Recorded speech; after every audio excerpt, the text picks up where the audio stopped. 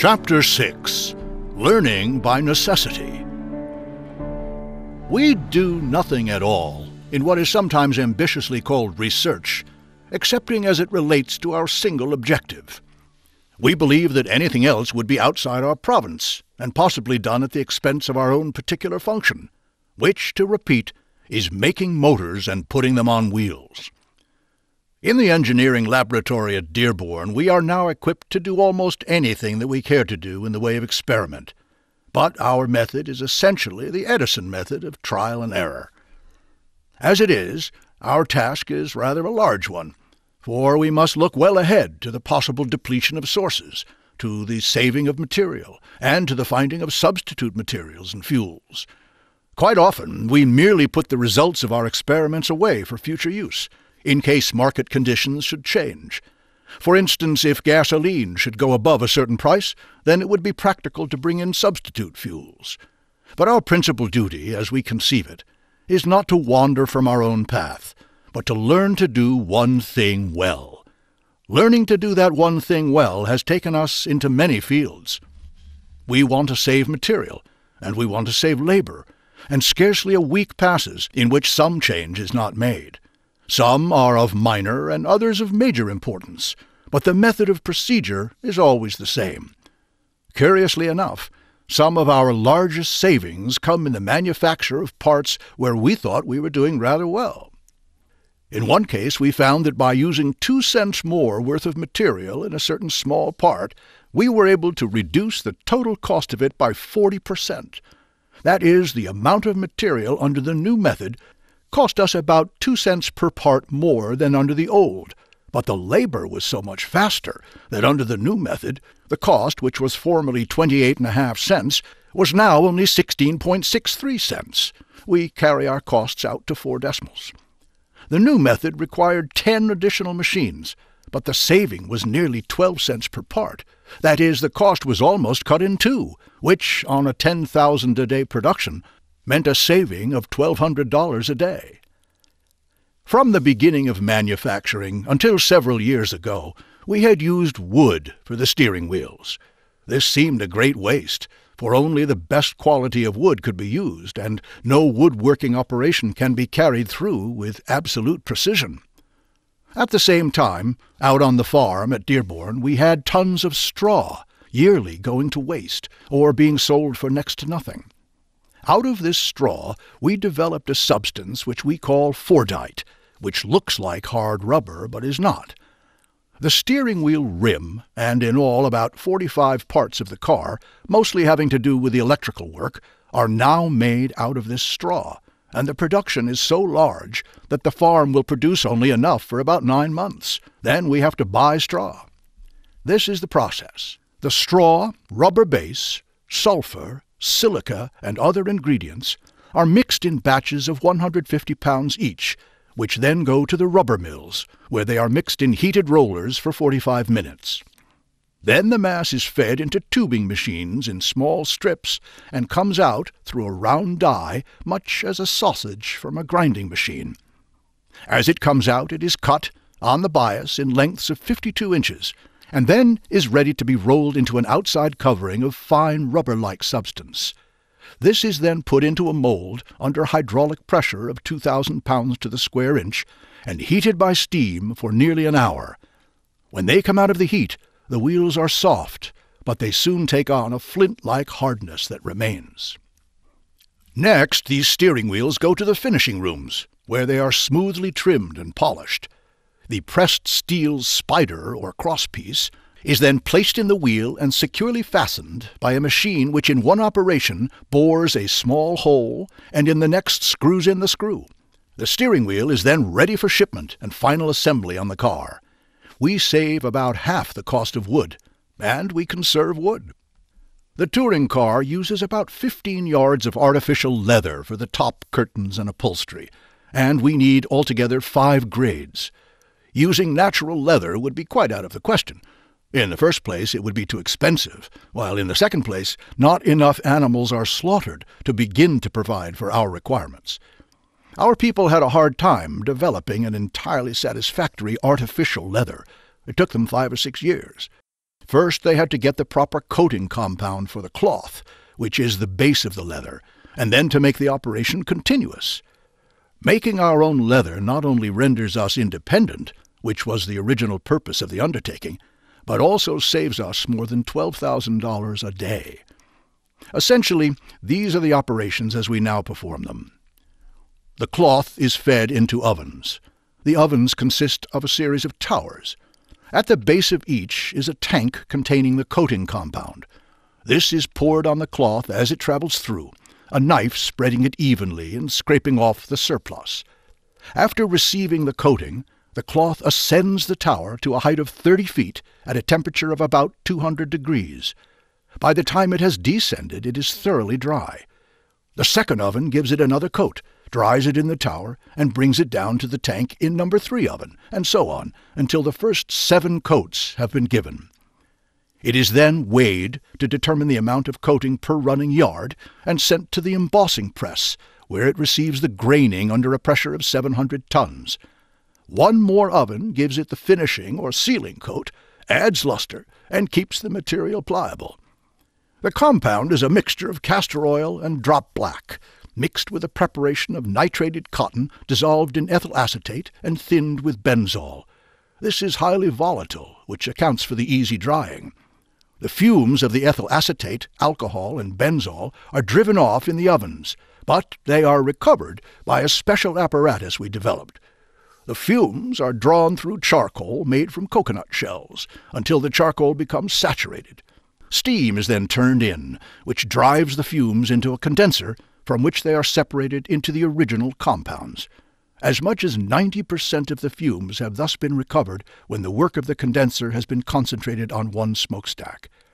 The manufacturing is continuous. As soon as a roll of cloth is nearly used up, the end is unrolled by hand and sewn to a new bolt. Thus the coating continues without interruption, an important factor when one considers that even a brief delay would cause the compound to harden on the knives. There are no lights within the building, all artificial illumination being furnished from the outside on account of the fire hazard. Every machine is grounded, and as many precautions against fire taken as in an explosive factory, and we have had no accidents at all. The treating of steel by heat is of the highest possible importance, for it makes possible the use of lighter parts by increasing their strength. But it is a delicate process. A part must not be too soft, or it will wear out, or again, if it is too hard, it will break. The exact state of hardness depends upon the use to which the part is to be put. This is elementary. But the treating of large quantities of parts so that each will be of the right hardness is far from elementary. The old way was to guess. We cannot afford to guess. We cannot afford to leave any process to human judgment. In our former heat-treat processes, we thought that we were fairly advanced, and we were advanced for the time, because the work could be done by men after only a little training, and the results were uniform owing to the mechanical regulation. But the heat-treat departments involved hot, hard labor, and we do not like to have jobs of that sort in the shops. Hard labor is for machines, not for men. And also the straight parts, such as axles, did not cool evenly, and after treatment they had to be straightened, which added to the cost. We set a young man the task of bettering all our heat-treat operations. He felt his way for a year or two, and then began to get results. He not only cut down the number of men, but he devised a centrifugal hardening machine, which cools the shafts evenly all around. Thus they do not bend, and the straightening operation is no more. The electric furnace replacing the gas furnace has been one of the large steps forward. Where 4 gas-fired furnaces with 6 men and a foreman did 1,000 connecting rods an hour for the drawing operation alone, now 2 electric furnaces will both harden and draw 1,300 rods an hour with only 2 men, one to feed and the other to take off. For the heat treat, the axle shaft department uses a large 2-deck furnace. A walking beam, working slowly, moves the shafts forward into the lower chamber of the furnace at intervals of 1 minute. It takes 28 minutes for a shaft to move completely through the lower chamber of the furnace, and during those 28 minutes it is in a constant heat of 1480 degrees Fahrenheit. the temperature being regulated by instrument control. As the shafts slowly come out at the far end of the furnace, they are seized by an employee with tongs and placed one by one in a spinning machine. They are quenched in caustic solution at the rate of 4 per minute. The spinning motion given them by the machine makes the decrease in temperature practically instantaneous over the shaft's entire surface. This operation goes to ensure a uniform hardness and avoids pulling them out of shape by uneven cooling. The quenched shafts are carried by a conveyor to the upper chamber of the furnace and move back toward the entrance end through a constant heat of 680 degrees Fahrenheit. It takes 45 minutes for this treatment. Thoroughly drawn, they are sent by overhead conveyor to the final machining. These changes may not seem important, but cutting out the item of straightening after the heat treat has saved us around $36 million in 4 years. We investigated the making of electric storage batteries, and after a period of trial, we always try out everything thoroughly before we go into it, we found that we could make batteries cheaper than we could buy them.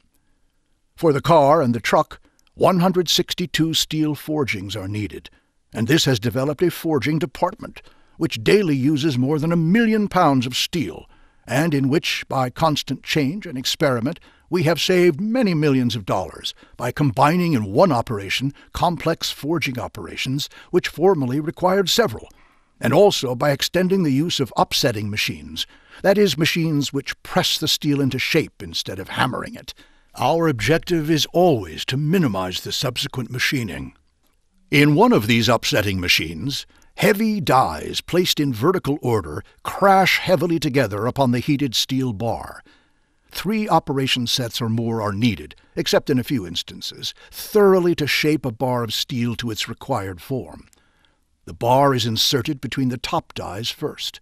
These do the actual upsetting, that is, strictly the thickening and shortening of a portion of the steel bar to the degree required. In rare cases, 2 sets of upsetting dies are necessary. The remaining sets of dies shape, pierce, if necessary, trim, and cut off the shaped portion. The steam hammer group has 96 hammers. The smallest hammer in the group carries a ram and piston of 800 pounds weight, and the largest strikes a blow with a ram and piston weighing 5,600 pounds. Dies are set in the anvils and hammer faces. As in the case of the upsetting machines, each hammer is set with dies that enable it to perform a complete phase of the work of manufacture. There is no division of labor between hammers. In the forging of a crankshaft, a bar of hot steel is placed across a bending die at the left of the anvil. A blow from the corresponding die on the hammer face wrinkles the bar into the semblance of a crankshaft. The crank-bent bar is moved to the right. Several blows from a second die complete the resemblance. The result is a crankshaft in the rough, though the 2 ends are of equal size and the whole forging is framed in a thin flashing of excess metal. The hammer work is complete. The flashing is removed on a trimming press, and the flange at the crankshaft's end will be formed on an upsetting machine.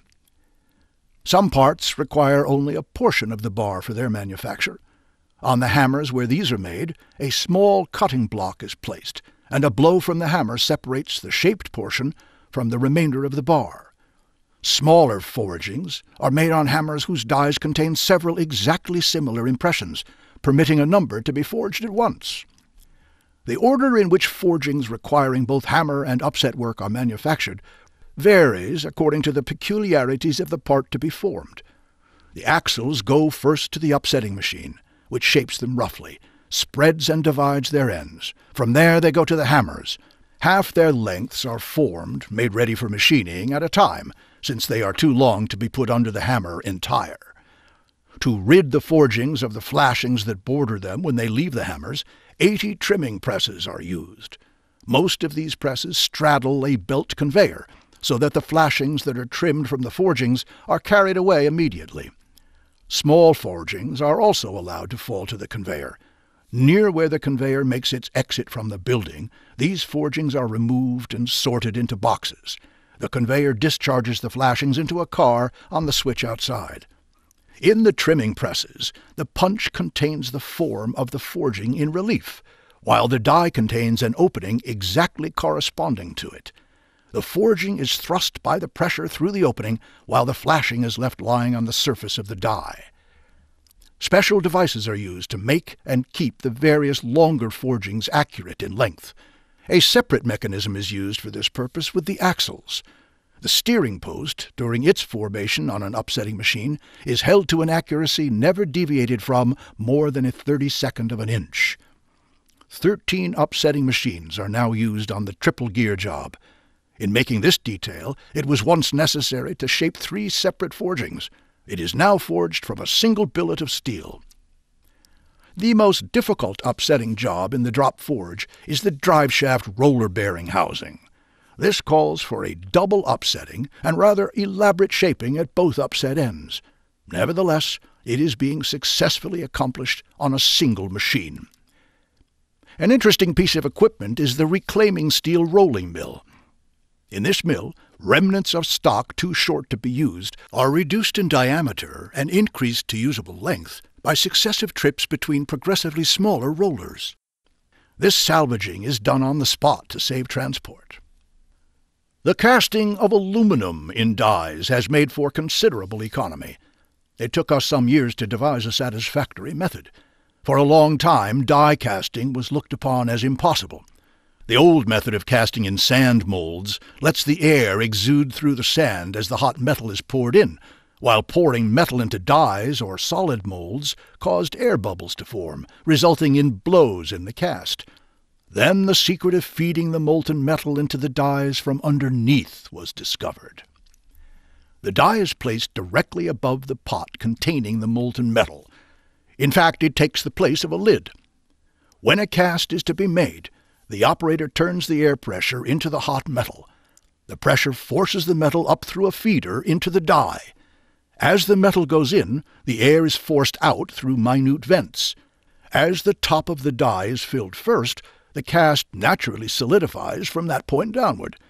The air is forced out by the first rush of molten metal in the top of the mold, and as metal can enter only by the feeder, all danger of air bubbles is eliminated, and the cast is perfect.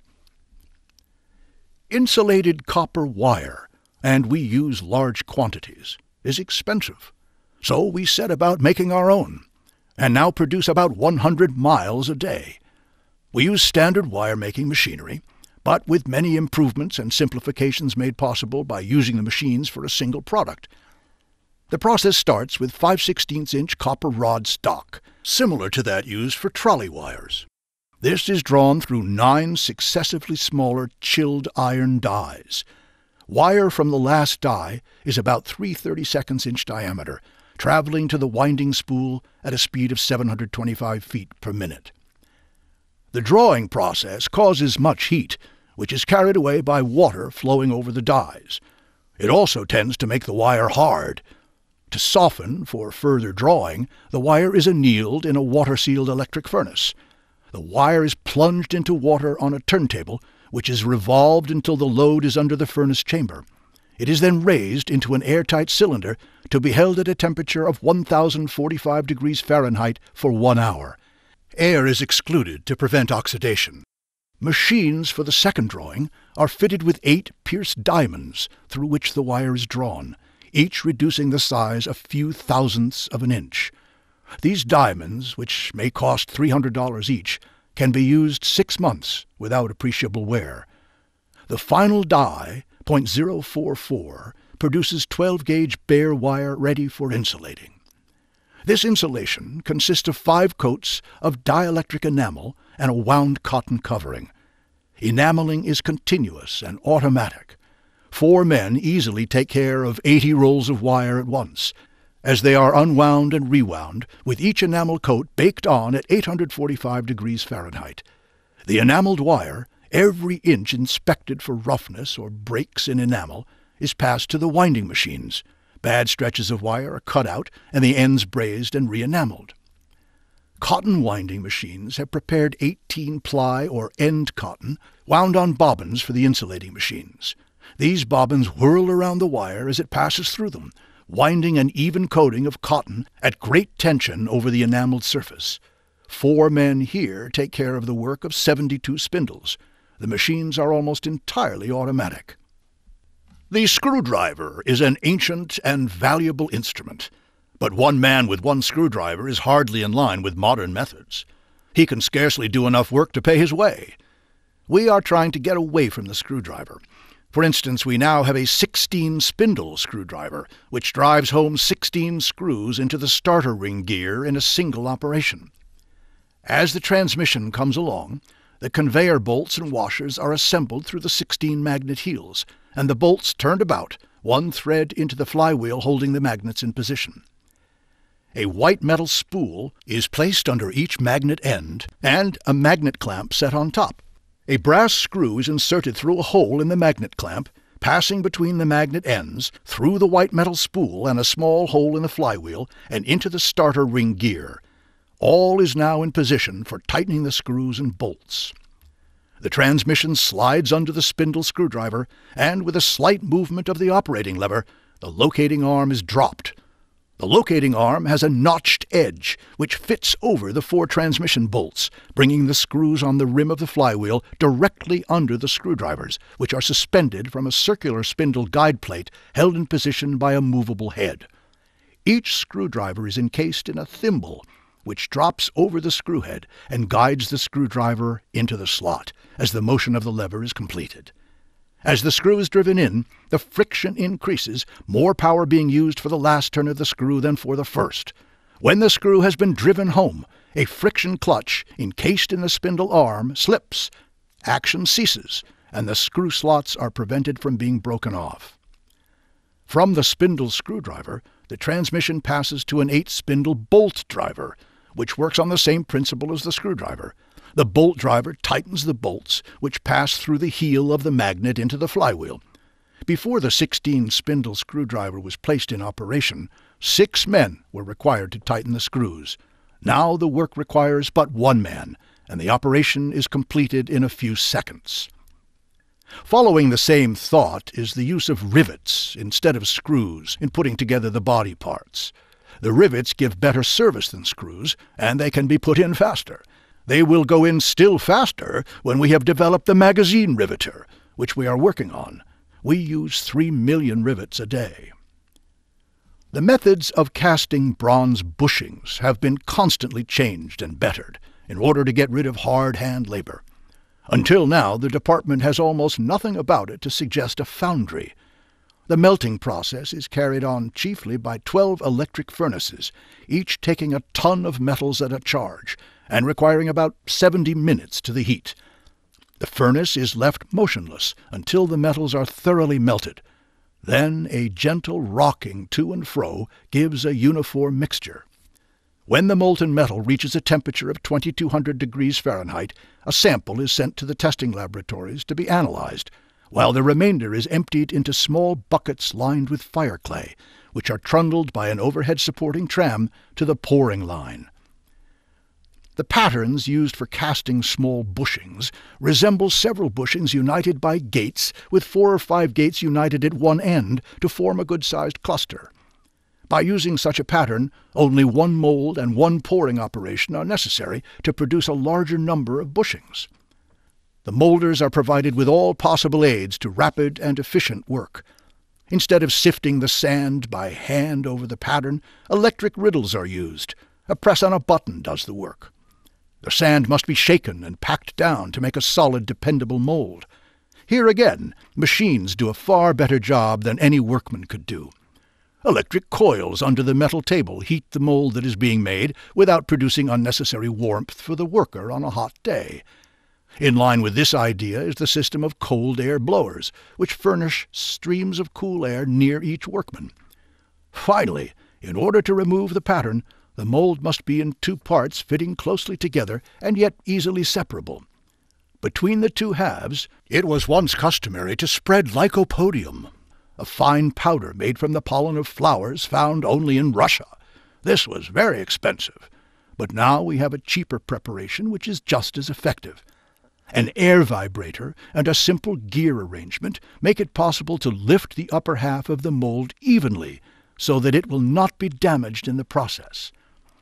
The finished mold is carried by a continuous conveyor to the pouring line and filled with the liquid metal. There is a tendency at this time for the mold to separate, allowing the metal to seep in between the halves.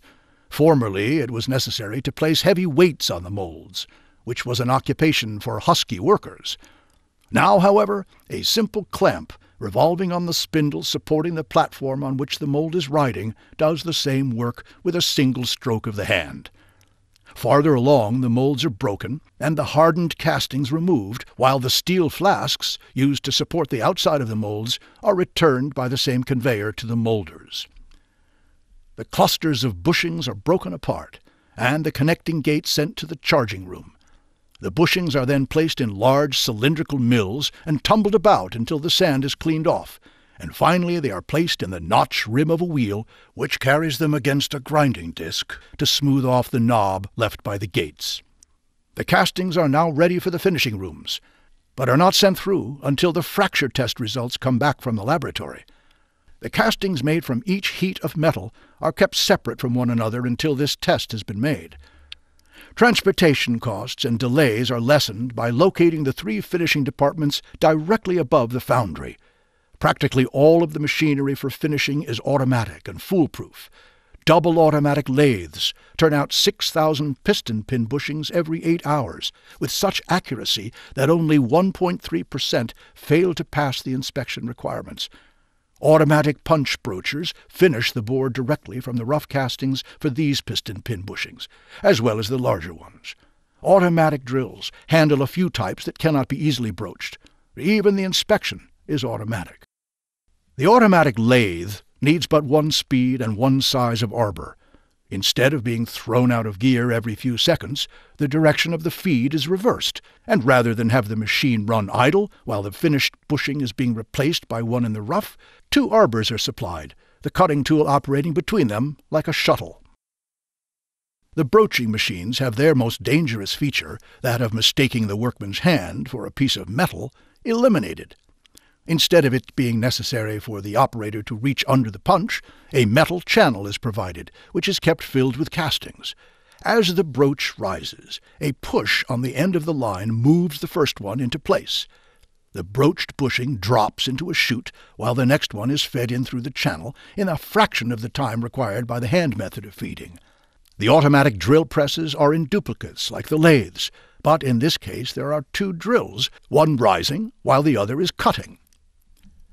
For sorting or inspecting as to length of the bushings, there is a machine with 3 sets of discs, so arranged that the first pair will take up the bushings which are too long, the second pair will remove only those which are within the limits of the specified length, while the third pair will take the undersized. This is all regulated by the distance between the discs, and this may be adjusted by 10/1000ths of an inch. The bushings slide into notches in the rim of a large wheel that holds the pieces in line for the sorting discs. The outside diameter sorter is even simpler. 2 ground and polished rollers are set parallel to each other and on an incline, the diameters of the rollers decreasing by steps toward the lower ends, so that the space between them increases. Bushings are fed onto the rollers by gravity and are revolved. As they travel down the incline, they fall through into the space underneath, which is so divided that the undersized ones go into one chute and the good ones into another. Those which remain on top are dropped from the end of the rollers into the oversized chute. What does all this mean? This. In 1918, this entire department averaged 350 finished pieces per man per day of 8 hours, with a machine scrap of about 3%. At present, 830 completed pieces is the daily man average, while only about 1.3% of the product is scrapped. In the making of springs, a similar advance has come, both in accuracy and man-saving. In shaping the leaves, the forms used keep them so exact that they are interchangeable with corresponding leaves on other springs. The leaves are formed and hardened in oil in one operation.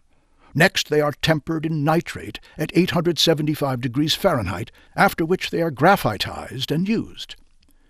In 1915, the department employed 4 men to make 50 springs a day. At present, 600 men make 18,000 springs a day. We must have inspectors at every stage of the work. Otherwise, faulty parts might get into the assembly. Our inspectors, in only a few cases, are required to use judgment.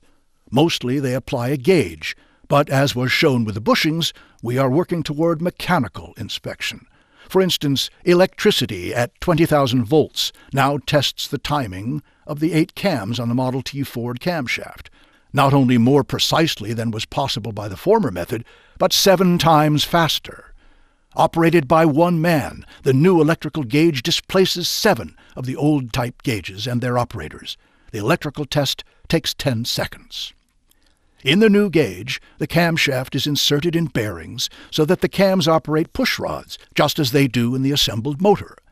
Instead of operating against valves, however, the pushrods in the gauge close and open electrical contacts as the shaft is revolved. These electrical circuits are supplied with current only when the opening and closing points on the contour of each cam are in contact with the pushrods, a distributor in the handwheel by which the shaft is revolved taking care of this. If, at a critical position of the cam, the contour is too high or low within very close limits, an electrical contact is made completing a circuit which causes an electrical indicator to flash.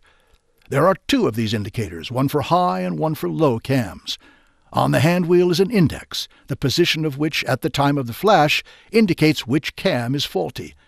If the cams are all accurate within specifications, the electrical indicator does not flash at any point during the revolution. The electric gauge may be set to detect errors of 2/10,000ths of an inch. But this is the sort of thing which is going on every day. We take it as our duty to use the public's money to the advantage of the public by pressing always for a better and cheaper product.